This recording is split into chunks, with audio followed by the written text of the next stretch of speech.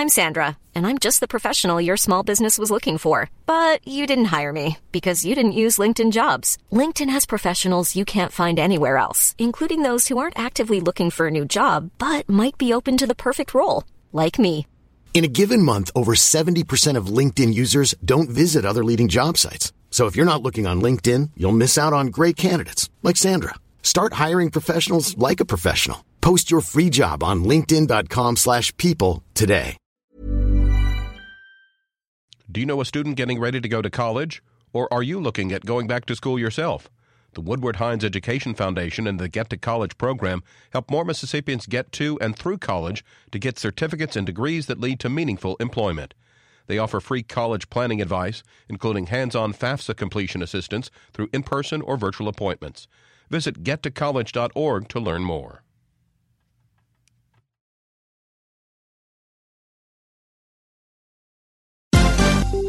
This is MPB News. Hi, this is Karen Brown. Thanks for checking out the Mississippi Edition podcast. If you like what you hear, click subscribe, hit like, or leave us a comment if your app has that feature. Then find other MPB podcasts by searching MPB Think Radio on your favorite podcasting platform. Thanks.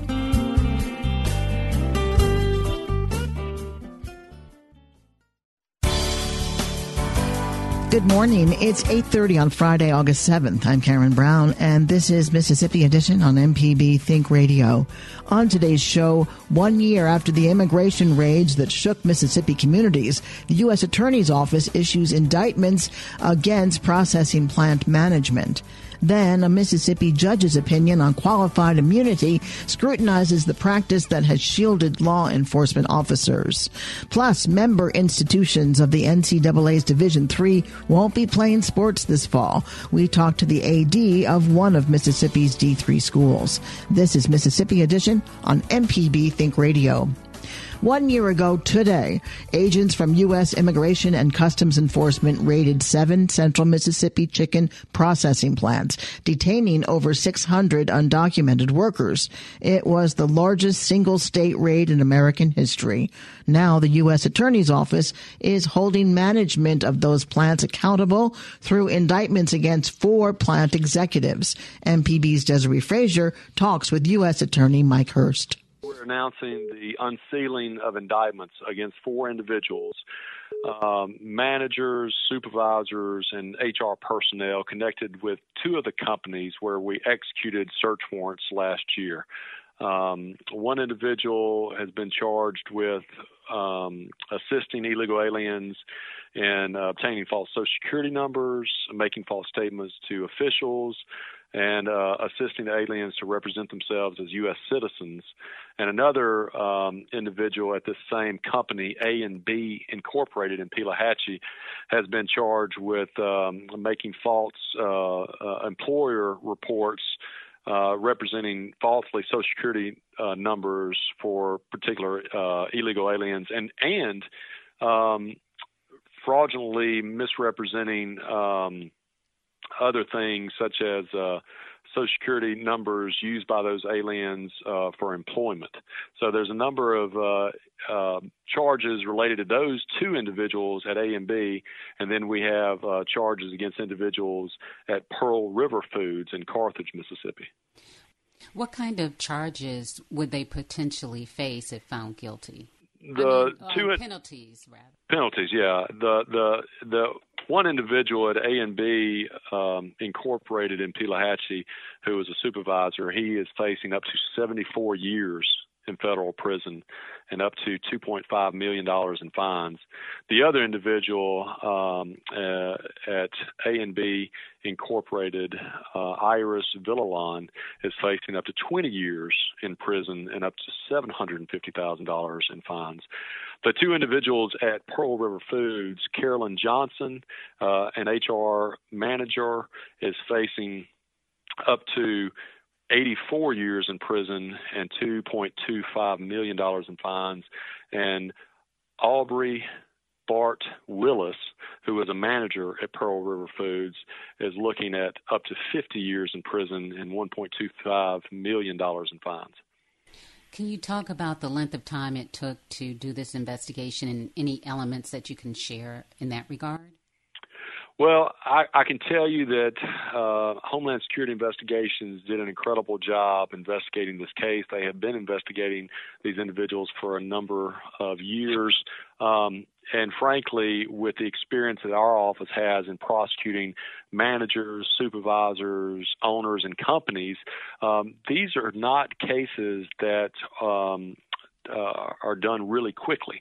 I mean, these are very complex, very time intensive, and really complicated cases. So the fact that our investigators and our prosecutors were able to bring indictments on managers, supervisors, and HR personnel within 1 year is pretty incredible. Would you be able to say, or is there an inkling that this is a widespread problem? Yeah, I don't want to get into saying whether it's a widespread problem or not. All I can say is that if you look at the history of our office, if you look at the number of owners, just this week, just Tuesday, an owner of a company and his company in Madison pled guilty to harboring illegal aliens. Last October, a construction company owner was sentenced for harboring illegal aliens. So this office has a long, successful history of prosecuting owners, managers, companies for violating our immigration laws, and the indictments today continue that long history of doing that. When workers are desperately needed for some companies, why pursue these cases? Well, I think after we executed those criminal search warrants and administrative search warrants last year, the photographs and the news stories showing that hundreds of Mississippians and American citizens lining up for these jobs proves that Americans will do these jobs. I mean, the simple fact of the matter is illegal aliens take jobs that American citizens should be doing. And despite what the critics will tell you, complaining that Americans won't do these jobs, I think the photographs and the evidence show differently. The simple fact of the matter is that illegal aliens depress wages that are paid to American citizens.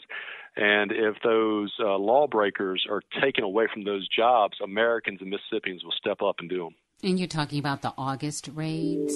That's correct. That was last year? Is there anything that I didn't ask you that's important about this to point out?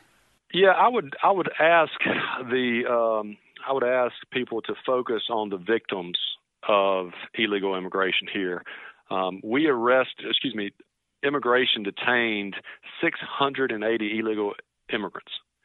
But what the media is not reporting is that 400 American citizens' identities were stolen. So we have 400 victims who are Americans who were taken advantage of by these 680 using their identities. And I will also ask that, there are national security implications here with enforcing our immigration laws. There are issues with fairness of immigrants who come to this country the legal way, who follow our laws, who become naturalized citizens. It's not really fair for those who jump the border, skip the lines, don't pay the application fees, and don't follow the process. It's not fair to our new naturalized citizens who make our country great if we don't enforce our immigration laws. Well, U.S. Attorney Mike Hurst, we really appreciate your time in speaking with us. Thank you. Thank you, Desiree. Next, a Mississippi judge's opinion on qualified immunity scrutinizes a practice that has shielded law enforcement officers. This is Mississippi Edition on MPB Think Radio. Hi, I'm Walt Grayson. Join me on Mile Marker, a Mississippi Roads podcast about the wild, weird, and wonderful stories of Mississippi. You can listen by going to mpbonline.org/radio or by using your favorite podcasting app.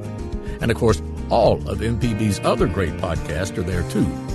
Join me as we hit the roads of Mississippi on Mile Marker. Coming August 1st to your favorite podcasting app. I'm Karen Brown. Clarence Jamison wasn't jaywalking. He wasn't outside playing with a toy gun. He didn't look like a suspicious person. He wasn't suspected of selling loose, untaxed cigarettes. He wasn't suspected of passing a counterfeit $20 bill. Those are the first 5 lines of U.S. District Judge Carlton Reeves' opinion upholding a claim of qualified immunity for Officer Nick McClendon. In 2013, McClendon pulled over Clarence Jamison in Pelahatchie, detaining him for 2 hours searching for suspected drugs that were never found.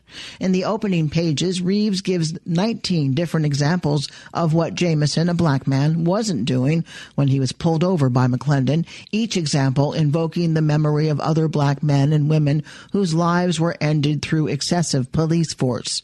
Reeves further opined the qualified immunity doctrine operates like absolute immunity in real life. But based on legal precedent, Reeves was compelled to uphold the doctrine. Jarvis Dortch is the executive director of the Mississippi chapter of the ACLU. He shares his thoughts on Reeves' opinion with our Kobe Vance. You know, I understood why he upheld that and applied qualified immunity. He followed the law as a district court judge is supposed to do. But I was really appreciative of how he framed it and talked about how qualified immunity has become such a clutch or such a barrier to actually allowing people to seek justice when they're harmed by police or government officials. And the fact that he went through all of the black men and women that have been harmed just from interactions with police officers. And, you know, qualified immunity has to be a part of that when people know that no matter how they do their job, they can't be held accountable, at least in a civil court. And now qualified immunity has been talked about nationally for a few weeks now. And just for the people who may not exactly have a firm understanding of what it is, could you go over what qualified immunity is and how it's disproportionately impacted the African-American community?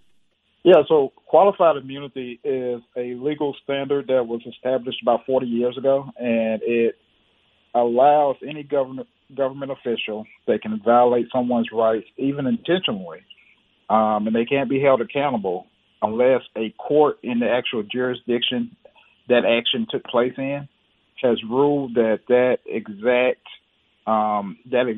action is clearly established to be unconstitutional, which means you have to have a fact pattern that is the same as what you're alleging happened to you, and a court had to already say that this is clearly unconstitutional. And how that plays out, I mean, there's a case in Texas where a prison guard pepper sprayed an inmate for no reason, just pepper sprayed them, and qualified immunity applied because there was no fact pattern on a case that matched that one that had been clearly established to be unconstitutional.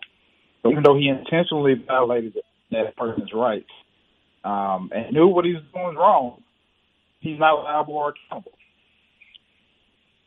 And now some people say qualified immunity protects officers from frivolous lawsuits. Do you think it still serves that purpose today? Yeah, I mean, if the intent was to make sure that police officers and other government officials were not burdened with frivolous lawsuits, I think that's been addressed by a lot of the changes in the pleading standards in federal courts right now. It's very difficult to bring a frivolous lawsuit and get it past the, summary judgment phase because we have made it very difficult to bring those suits because we have to show so much evidence on the front end that there's a credible claim. As well as the intent was also to probably help government officials to not be held accountable for, split-second decisions. In this case right here that Judge Reeves was dealing with, they held someone on the side of a road for 2 hours and searched them. So that's not a split-second decision. That was an intentional act to basically deprive someone of their constitutional rights. Jarvis Dortch is the executive director of the Mississippi chapter of the ACLU. Advocates for the doctrine within the police ranks say qualified immunity isn't designed to protect bad cops. Byram Police Chief Luke Thompson is president of the Mississippi Association of Chiefs of Police. There's a difference between a bad cop and a good cop that makes a mistake. And that's the key here. The qualified immunity is for an officer, a good officer, that might make a mistake or that might not make the best decision. There's always more than one way to solve a problem, right? So the qualified immunity is for that officer. Unfortunately, there have been bad ones that have come through the system and have been able to take advantage of that. But we see in any system, there's always someone that takes advantage of something and finds some way to exploit the system. So, and then you look at different parts of the country. In the South, our policing system is a lot different in the South because we don't necessarily have things like police unions and collective bargaining agreements, and we don't have things in place that serve to protect some not so great cops from not so great police administrators. And along the South, we don't really have a lot of that. And I'm afraid that we might be losing sight of what it's really for. And the fact that 99.99% of those officers are good officers out there working their tails off, providing for their families, protecting their communities. And they've got to be allowed to not be perfect, because nobody is, right? That's what qualified immunity is for. We have seen just another long summer of cries for justice for a lot of African Americans, and there's been another cry for removing qualified immunity completely. What do you think? Do you think that's a bad idea to remove qualified immunity completely instead of just trying to change it or fix it? Well, see, I don't necessarily believe that qualified immunity is broke. So as far as it's changing, it will evolve as our system evolves. Qualified immunity is established in case law. It's not a legislative thing, and it's established by the Supreme Court. The Supreme Court will have to make certain decisions that will override some of those protections in qualified immunity. The cries, I don't believe in protecting bad cops. Okay, I have put handcuffs on cops. I've arrested cops, and that's a tough thing to do. That's not easy. It's not easy to do the right thing all the time. But that's where we need to be, and then we need to allow our systems to take place. So we've got to make sure that we afford, even bad cops have to be afforded their rights. Because when we play this right, when we use the system, again, using Judge Reeves' own words, when we use the system, we protect good people from bad cops, and we put bad cops in prison as exactly where they should be.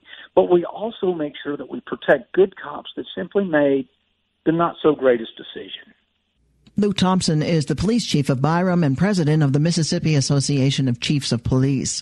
Reeves closes his opinion saying he does not envy the Supreme Court. He says, in part, overturning qualified immunity will undoubtedly impact our society. Yet the status quo is extraordinary and unsustainable. Just as the Supreme Court swept away the mistaken doctrine of separate but equal, so too should it eliminate the doctrine of qualified immunity. This is Mississippi Edition on MPB Think Radio. Hey, this is Malcolm White. I'm one of the hosts of the Mississippi Arts Hour, the arts interview show on Think Radio. Every week we talk with visual artists, musicians, as well as people who help bring the arts to their communities. We hear about how each artist learned their craft and get some insight into their creative process. You can hear the Arts Hour every Sunday at 5 p.m. or listen anytime by subscribing to the show through your favorite podcast app. This is Mississippi Edition on MPB Think Radio. I'm Karen Brown.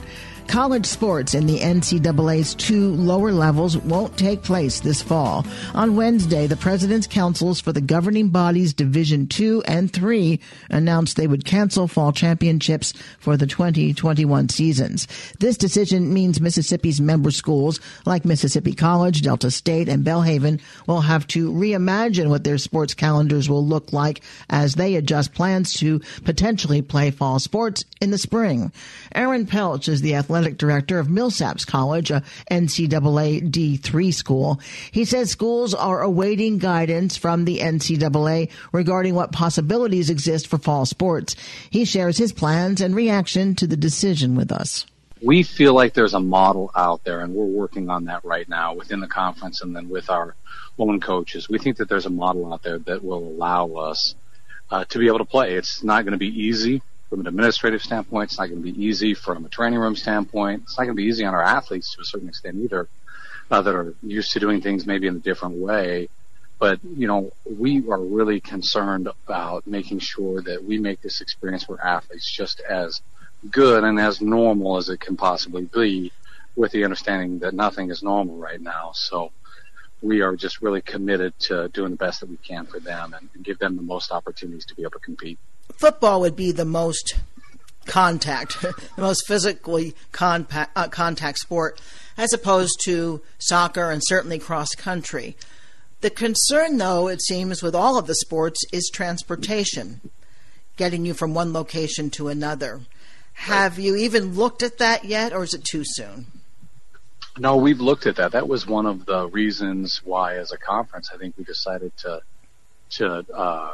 make the decision to move the fall sports to the spring early, because figuring travel out was very, very difficult, in addition to the increased cost, because National Transportation Safety Board has new regulations on capacity in buses, and companies have safety concerns for their drivers and things like that. So there's going to be an increased cost. The logistics, if you get a sick athlete and you're on an overnight trip, and being able to get that person back safely, and there's so many things with travel that were so difficult to figure out.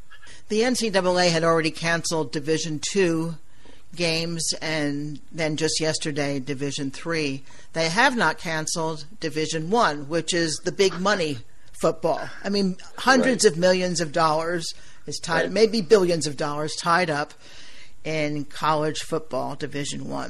How do you feel about that? Do you think it's completely financially motivated?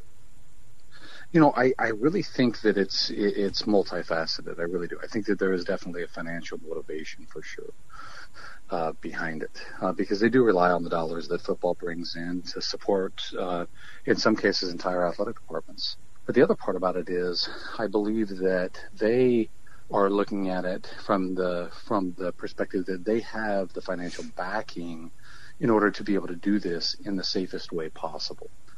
And they're able to do things financially that a school like ours, or a school like Mississippi College, or somebody else wouldn't be able to do, with the testing protocols and transportation differences. If they wanted to, they could fly in a private plane day of every game, never have to spend the night anywhere if they chose to do that. A lot of institutions, not all of them, but a lot of them could make that choice. So they have different constraints on this. So I think that they're looking at it, and I know that they're looking at it from a health and safety standpoint for sure. I'm in regular touch with our former athletic director here at Millsaps, who is the athletic director of Georgia. And they're going through a lot of the same, things that we went through here. They just have more resources to be able to solve those problems. You're certainly small by comparison, but this has to have a financial impact on Millsaps as well, in sponsorships and ticket sales, and as you said, the ancillary businesses that benefit. Right. So we're not as impacted by those things. We're the only gate that we take is on football. So there's a minimal loss right there, concession revenue a little bit. But again, because we're such a small operation, we don't have as many fans, it's not as broad. Now, other places like Mississippi College may rely a little bit more on sponsorship dollars and those kind of things, and we don't have a ton of that at this point in time. So it's less impactful from a financial standpoint for us than it is for some institutions that are like us. But also our kids are here for a variety of reasons.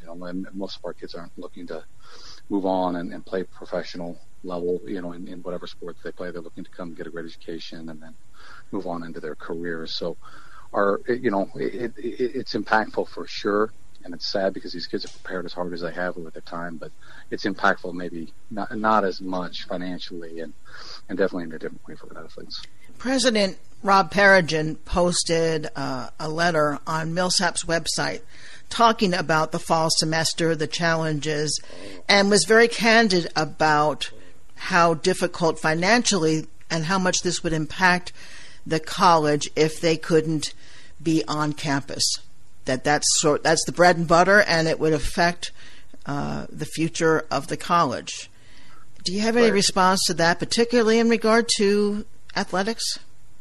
Well, I think that the type of education that we provide, which is this small liberal arts community-based learning, is really difficult to deliver in an online atmosphere. You can do it, but it takes a lot of extra effort to be able to do that.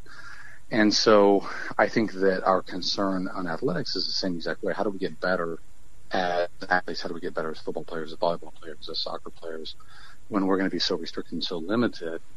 So, yeah, there's some definite concerns. What I'll say about coaches in general, and our coaches for sure, is that coaches are extremely creative. And if anybody can figure out how to get to a student athlete and how to train in a creative way and within limitations and things like that, it's going to be a coach. So I think, from the athletic side, I think we'll come out okay. Aaron Pelch is the athletic director at Millsaps College. I hope you have football games in January and February, Coach. Hey, so do I. So do I. Thank you so much. Thanks. This has been Mississippi Edition on MPB Think Radio. Thanks for listening to the Mississippi Edition podcast from MPB News and MPB Think Radio. Don't forget to subscribe if you haven't already, and if your app lets you, leave a comment or review. We really do appreciate it. Remember, you can always get in touch with MPB News on Facebook and Twitter, and fresh episodes of the podcast are posted every weekday morning. I'm Karen Brown. Thanks for listening. This is Mississippi Edition from MPB Think Radio.